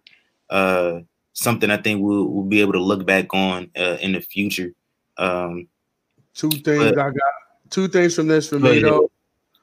One, Nikki Cross needs to be a heel. Like I hope they put her on some Mankind shit. Thank you. Yes. Like, she has that like crazy fucking like sanity Nikki Cross, and now she's been with Alexa, so she's actually kind of decent on the mic now. Like she needs to be a heel ASAP. Two, that's why the Iconics are the female revival, bro. They fucked them over so much, bro. They're my favorite women's tag team, bro. And they're dope on the mic. They're decent in the ring. Like I don't understand why they disappear for months on end. Like get the fuck out of here, bro. Like you don't even have a women's tag team division. You have a bunch of bitches you just threw together. You actually have a real tag team that's been a tag team for years, and they're never on TV. Yep. Like I don't get it, bro. Like that killed me because it was actually a real dope moment because I was at Mania 35. It was a real dope moment when Iconics won the belts. We didn't actually think they was going to do it, but it was a dope moment. Like, okay, cool. This actual, a tag team that has cohesion that you could do something with. Like, you can make this, give them a long run, and they can go for a while. And then it just, same thing with Revival. They were just losing matches back to back. So it's like, why did you do it? Or they weren't on TV at all. So what was the point? Or they would lose tag teams that wasn't even tag teams, just some people they threw together for a week. Like, what? That made no sense. But and with Nikki, I've been saying this since she went up to SmackDown. Listen, Nikki Cross has never been better than when she was Psycho Bred on NXT and challenging for the women's title over there. This whole the Bliss Cross applesauce, that was called cool and fun for like a couple weeks. And I'm just waiting on the day that Alexa turns on her and sends her back into that madness so we can get some that Nikki Cross back. Because I need that. This I'm not feeling this Nikki. It's gonna be the other way around. I think Nikki gonna turn on Alexa. And really, I'll settle for that too. My thing is like, why do you really don't need to break them up? Like they're both. She needs to be a heel, and Alexa is 1,000 times better as a heel. Like, why break them up? Leave them heel. Let them just run, tear motherfuckers up. Like, don't. I think they will complement each other as heels. Like, you can do it kind of. If the Rock and Sock connection were ever healed, like I think that would be the dynamic you have with that. Everything with Nikki, that's all I'm screaming for. I actually did that. I tweeted that out to those wrestling girls. We were kind of having an exchange about Nikki. Like, I'd love to see her like in a Triple H Mankind versus feud with like either her and Asuka or like her and Shayna, where they just beat the shit out of each other for a couple pay-per-views and then it ends up in Hell in a Cell. Yeah, we need something like that. And shout out to those wrestling girls too, man. Facts. Anybody listening right now, if you really big into women's wrestling, go check them out. That's all that they're about. Like, there's very, very little talk about any male wrestler. So that's their thing, and it's dope. Right. It's dope. They promote the womanhood very well. It's dope to see. Facts. We got a MVP VIP lounge. He invited Drew McIntyre on there again. I was really confused about that because last time he was on there, he kicks you in the face and he tore your setup. He did the exact same thing this time. MVP never learns. So yeah, that's what that was. Next up, we got Angel Garza and Kevin Owens. Angel Garza attacked Kevin Owens before the match. Took his knee out, worked on his knee for the whole match. Told a good story. Made Angel Garza look good. Him going over was really good. It was huge. It was his biggest win so far. He got a win over a former, two-time world champion. What else can you do, man? Big win. I'm a huge Angel Garza fan. What do you guys think of this match? I wasn't too crazy about when they pulled up Angel Garza. I'm thinking it was just going to be a temporary thing while they don't have fans. But I think he really going to start thriving now. Like this was good. This was real good. And for working well with KO like that, you got a lot of stories you could tell with this guy. So yeah, I'm definitely hype on this now. Yeah, shout out to my co-host SES Vince. You know what I'm saying? He's the biggest Angel Garza stan I know. You know what I'm saying?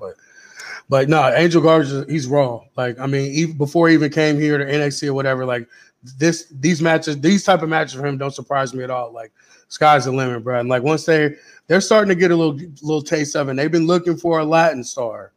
Like, keep that in mind. They've been looking for somebody to push when they go to Mexico City and all that shit. So don't be surprised if he all of a sudden he's in the world title picture here within the next year. Like so. This is him, and as I was saying yesterday on the Smack Raw podcast, I seen Angel Garza here a few months ago on an NXT show, and he worked as a babyface, ironically against Austin Theory, and it was just he did an Eddie Guerrero spot, he did an Eddie Guerrero lie, cheating, steal spot during that match. It's just like it was effortless, you know what I'm saying?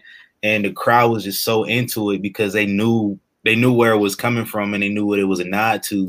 But like Angel Garza was just amazing as a face. You know, he's really good as a heel. I think he could be really good as a face if they allowed him to be one. And you know, this is who they're looking for. They've been looking for that star. You know, aside from Eddie Guerrero, they've been looking for that Latin star ever since Eddie Guerrero died. You know, and besides Rey Mysterio, they haven't been able to find it. They tried it with Del Rio, which was always going to be a dud. Like I saw that from the first day I saw Del Rio on my television. Never could get into him. And I'm a really good character of judgment on that one. I'm just going to say that. I'm not going to say much more.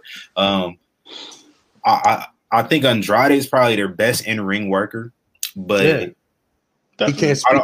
He can't. Yeah, he just can't talk. And so this is like one thing that we always talk about on our podcast is like, and they give me shit because I say this, but like in the climate that this country is in right now, if you can't speak English fluently, they're not going to go behind. They're not going to put the rocket on you and get behind you like they should. That's the leg up that Angel Garza has on Andrade and anybody and Berto, all of them. He's fluent. He fluently speaks English. You know what the hell he's saying. There's no broken shit. He's telling you flat out in English or Spanish. That's the difference between him and all those other guys. And that's why, to me, he's going to be the one that ends up being the chosen Latin one. He's got a real natural charisma to him too. That's the other thing. Like, this is effortless to him. Andrade does too, for real. But like I said, he's not fluent in English. It's different. That broken English shit is not going to work in this this MAGA America we living in right now. You know what I'm saying? That's true. You know, who else other than Angel Garza can, so eloquently tell you how to have sex on national television in the middle of a wrestling match? When he first started talking about, I'm like, yo, where you going with this, bro? Like, he was still on TV. And the terrible shit is fire, bro. Yeah, you said what? Oh, yeah, I love that. Fire, bro. And how he does it just like randomly and any time during the match, there ain't no like rhyme or reason to when or where he does it. That's the best part. Especially when it become a part of the matches, like when it become a part of his defense. Like I love that. It is huge. Like the crowds love it. So we need crowds again so we can get that back. After that, there was a time when Andrade wasn't as serious, but once he turned, in NXT and got more of a heel, it was different. So I actually kind of see what he's talking about with Angel Garza that day. He could really be it, man. Yeah, facts, man. Also backstage, we got MVP got my favorite meme of the night. Like his just like stare down Alana, like, bitch, what you doing here? Oh, fucking you. So that was funny. We got Buddy Murphy and Austin Theory taking on Aleister Black and Humberto Carrillo. I didn't really care for the match because like it was whatever. Like it made Humberto look weak because Aleister Black was just kind of like holding it down, and as soon as Humberto comes in, the match ends and he loses. So shout out to Austin Theory getting a big win here. After the match, Seth Rollins kind of basically threatened to do the same thing to Humberto Carrillo he did to Rey Mysterio last week. Aleister Black had to stand down, reminding me of the time he was going to break Edge's neck if John Cena kept moving towards him. Very similar energy here. Next week we're gonna have Seth Rollins gonna be busy, man. We got he's hosting Rey Mysterio's retirement ceremony, and we get him versus Aleister Black next week. All right, my only thing with this is like I love Austin Theory, like, and I'm telling y'all right now, once they unleash this man and give him some actual time on the mic, like I'm telling you right now, there's not too many people in the company that's better than him on the mic once they give him a shot. my thing is like that you just threw him with another mouthpiece where he's never gonna get to say anything. So like his best, like he's dope in the ring, don't get me wrong, but his best attribute that he has right now is his mic work, and we're never gonna get to see that as long as they keep just like passing him along to groups that have mouthpieces. You know what I'm saying? I haven't seen as much as everyone else has of Austin Theory, but the little bit that I've seen, he's one of the few guys that I could say is one of the full complete wrestler through and through. And so that's why I'm like, go check out some of his Evolve work before he came here. Like that man's something serious. Like he's probably one of my favorites right now in like all of wrestling.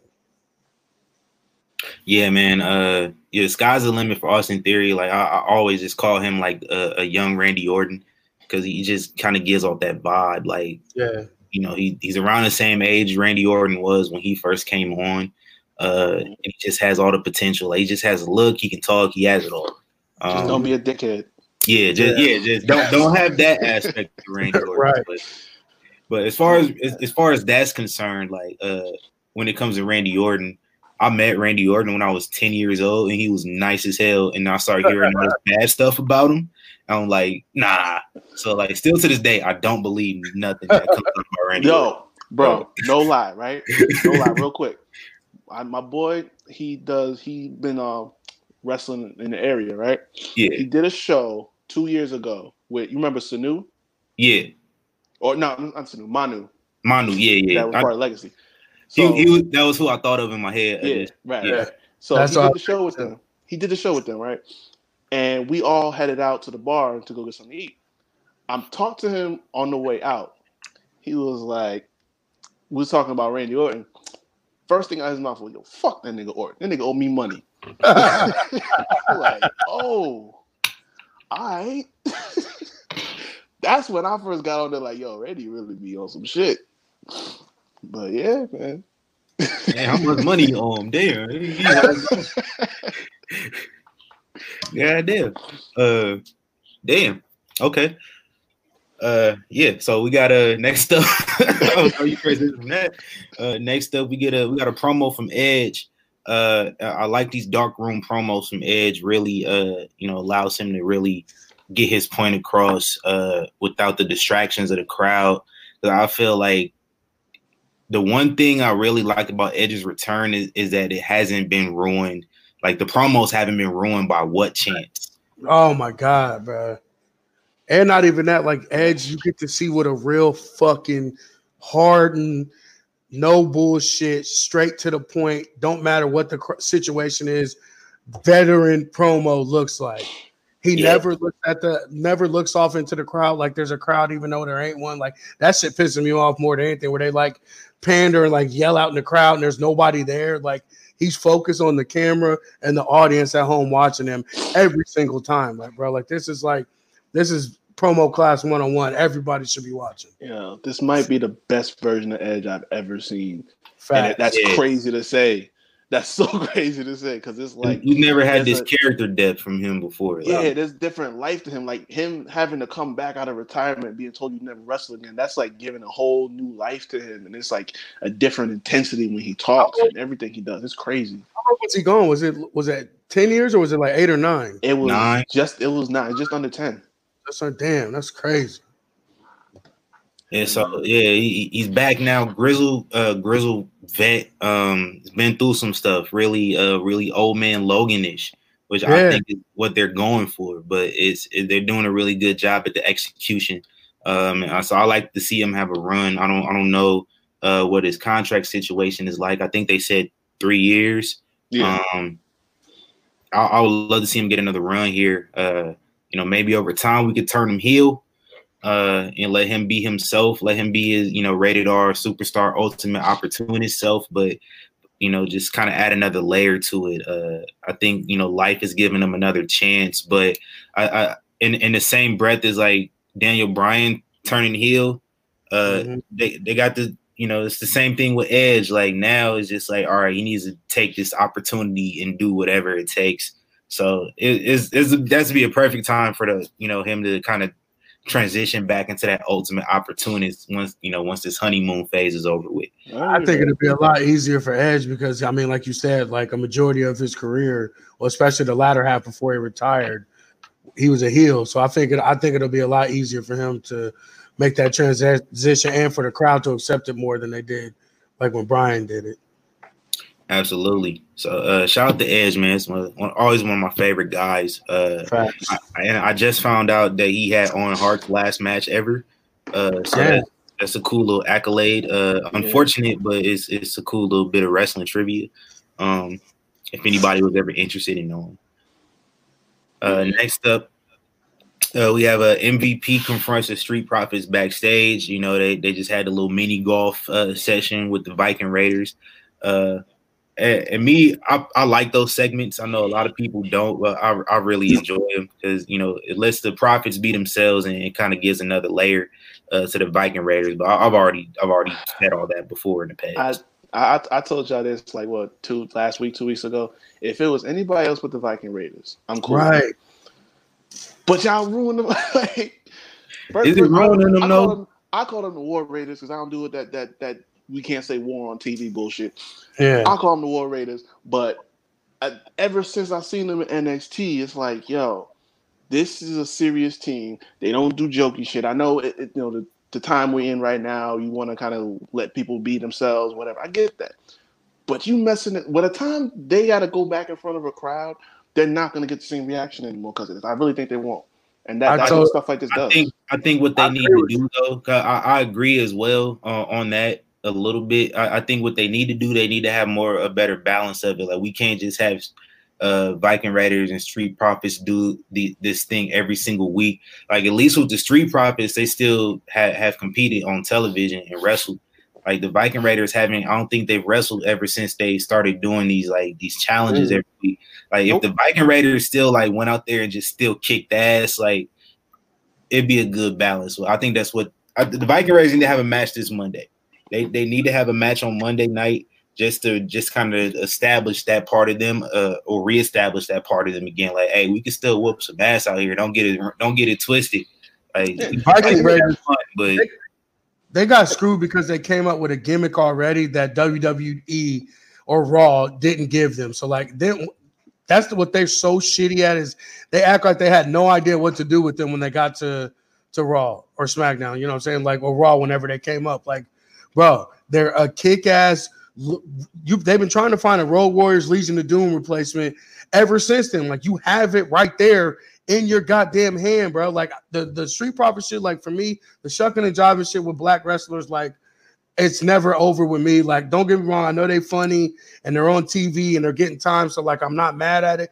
But the shucking and jiving shit, them and R-Truth and all these dudes do, like, the shit's not cool with me because it's just like stereotype shit. But even the more so towards the Viking Raiders, like, bro, you're ruining them. Like, Street Profits, this is what they do. This is what you brought them up to do. They've been talking shit, being funny, being entertaining backstage. But the Viking Raiders, like you said, they're a kick-ass, beat the shit out of you, no-nonsense team. You got these niggas playing mini golf and shit, bro. Like it's and this the worst part is, before all this started, they beat the Street Profits. So it's like, okay, you saying that they're going to challenge for the titles. They're contenders now. And then you start turning into this fun shit. And I told him, I was talking about this before when I was on the show with them like 2 weeks ago. I'm like, yo, this gave me PTSD to the Ascension. Because the Ascension was a great team coming up. And then as soon as they got on to Raw and SmackDown, it was like dead on track. Which pisses me off because they might be the best tag team that WWE has overall, like in general.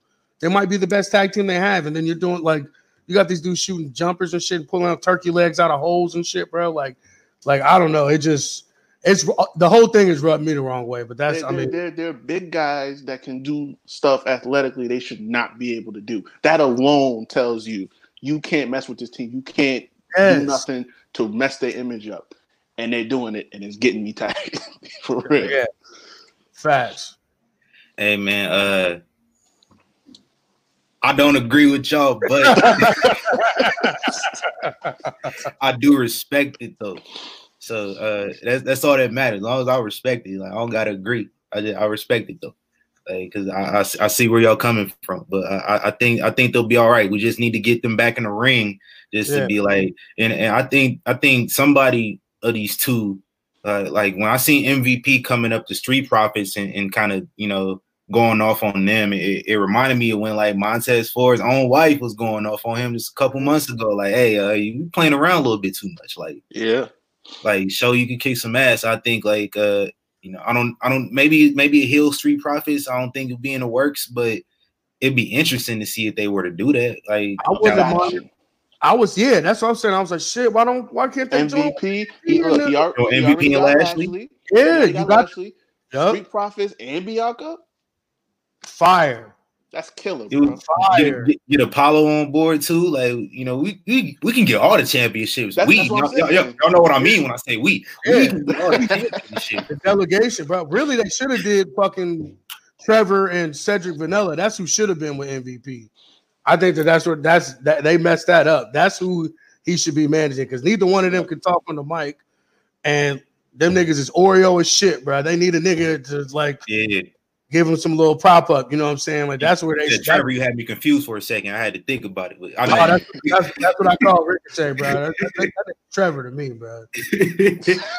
Every time I look at him, I just think of that Dave Chappelle skit when he's Tiger Woods, like for shizzle. That's all I think of every time I see Ricochet, bro. Like I can't help it. Like it's like engraved in my shit now, bro. Yeah. The thing with Ricochet gets me so mad because like you can see he's not a guy that works the mic at all. Yeah. But if you take that out of it, you could put him in any match with anybody. So it's like. But you got to think too, like all his runs, Lucha Underground, he was under a mask and Conan was talking for him. Right. And then he was over in Japan where he didn't speak the language. So there was no reason for him to talk. It's like he hasn't really ever had a chance, but like don't give him the chance anymore. Just take the mic, let him wrestle. We too far gone, bro. Let him wrestle. Give him a manager. Facts. And one more thing about the Street Profits and Raiders before we move on. Like one of them I think needs to turn on the other. Like y'all having too much fun and y'all need to remember that y'all are rivals. Like, y'all can have respect for each other, but y'all need to start whooping some ass, man. So who's gonna do it? I don't know, but it wouldn't hurt to have either one of them do it. And let's get the Raiders some matches on TV just to kind of reestablish to the audience at home, like, hey, like we still this though. Like, don't get it twisted. Facts. Next up, I thought was I was really critical of this match on Friday, last Friday when it was announced, but it turned out to be okay. Number one contenders triple threat for Asuka's championship. We got Nia Jax defeating Natalya and Charlotte Flair.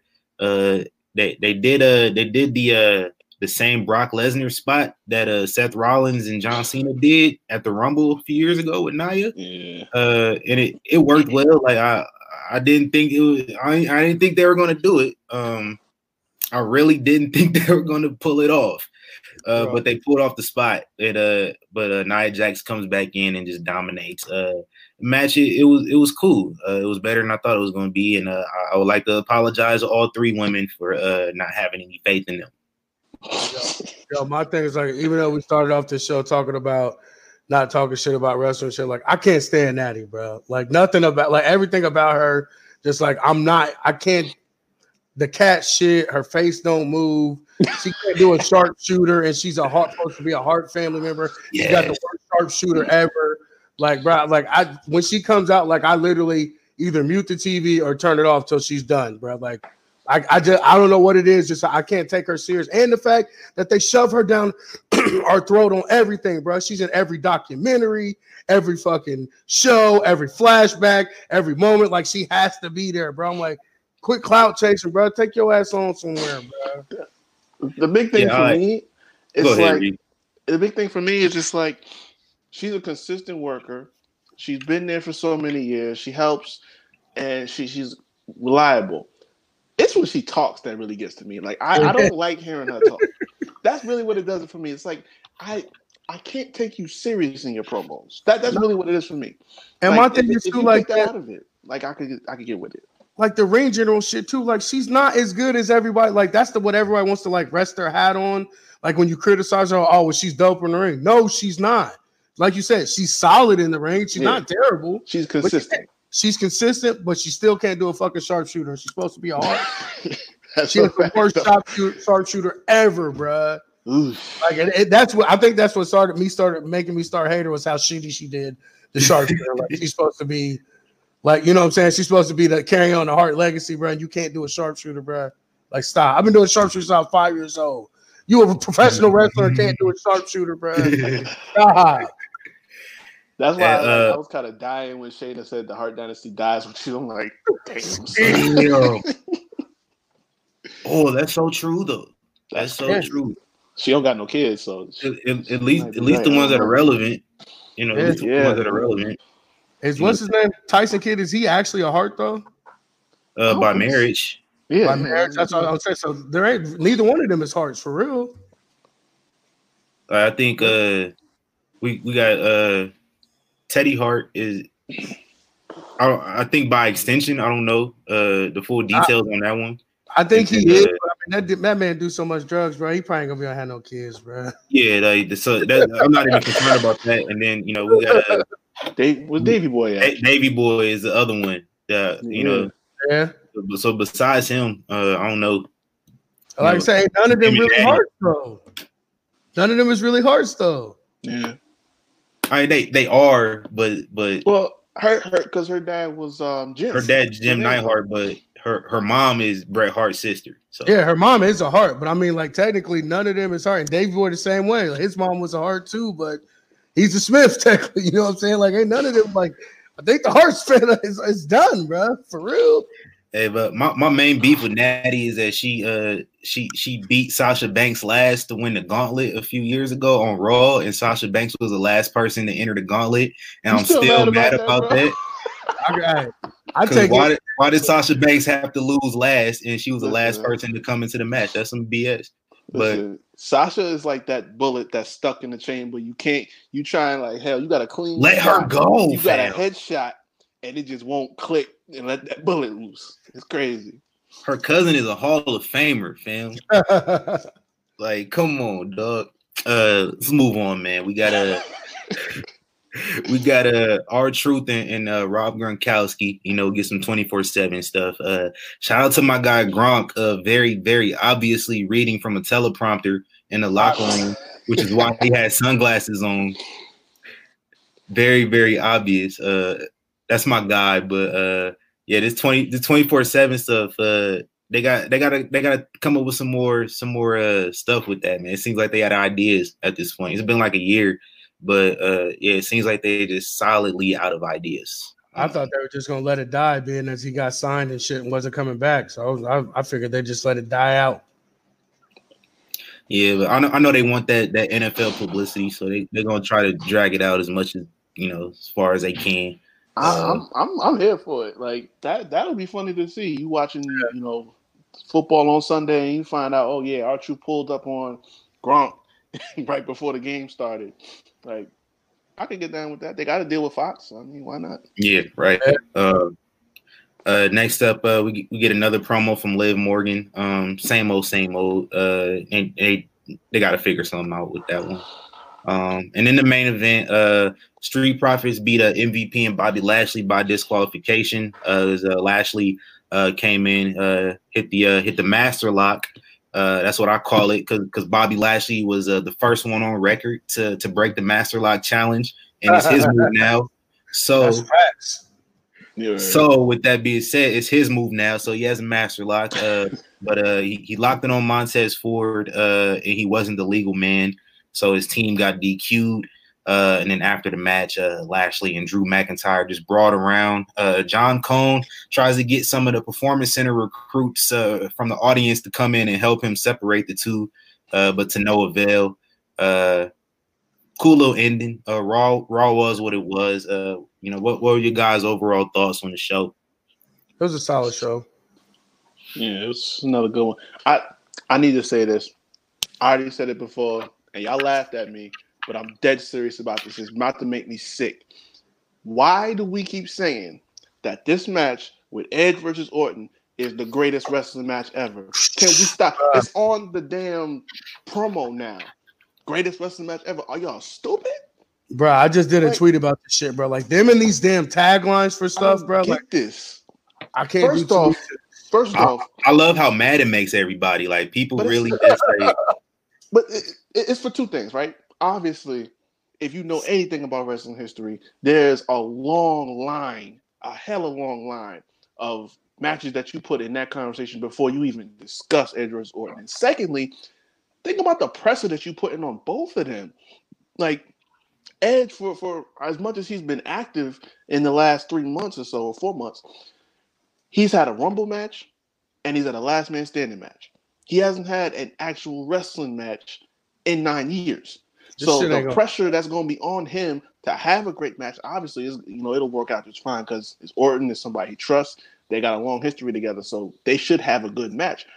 But that's like, if that's anything short of a 5-star, it's going to be disappointing because it's like, how you going to give them that pressure to say it's the greatest wrestling match ever? When Charlie said it, I thought it was just a slip up. I'm thinking she just, needed something to close the show out. I'm like, all right, get Charlie drug tested. She'll be all right.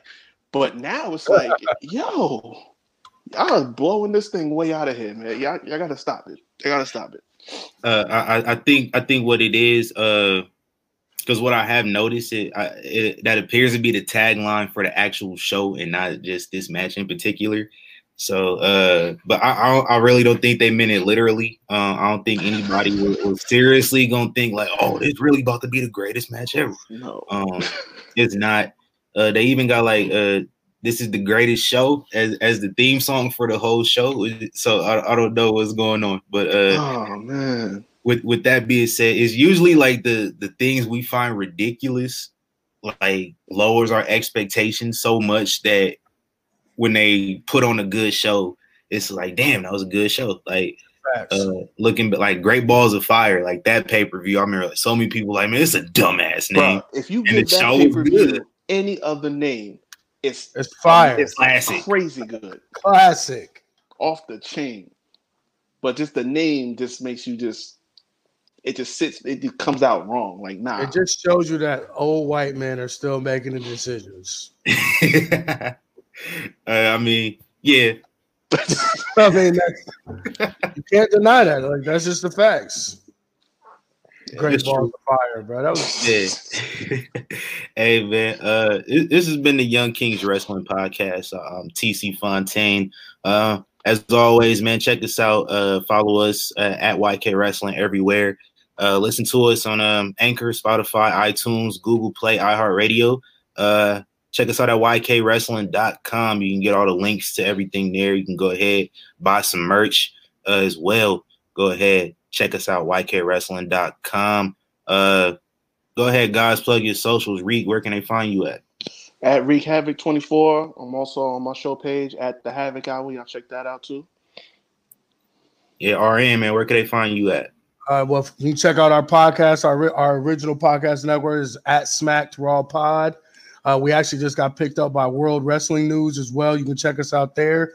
Also, you can hit me up on Twitter, hashtag Mr.8984. Yeah, and also check out our my YouTube page, Me and Jelly Bean. Like we do like comedy shit. We got like skits and funny music videos and stuff like that. Like, hit me up. Let's talk some wrestling for sure. Facts, man. And man, I don't got my guy Malik here to do our closing, man. So I'm just gonna say, man, I'm steal my lines from him like I do every week because he here with us in spirit. Make blessed money, not stress money, man. Always speak your piece. We out of here, man. Thanks for having me, fellas.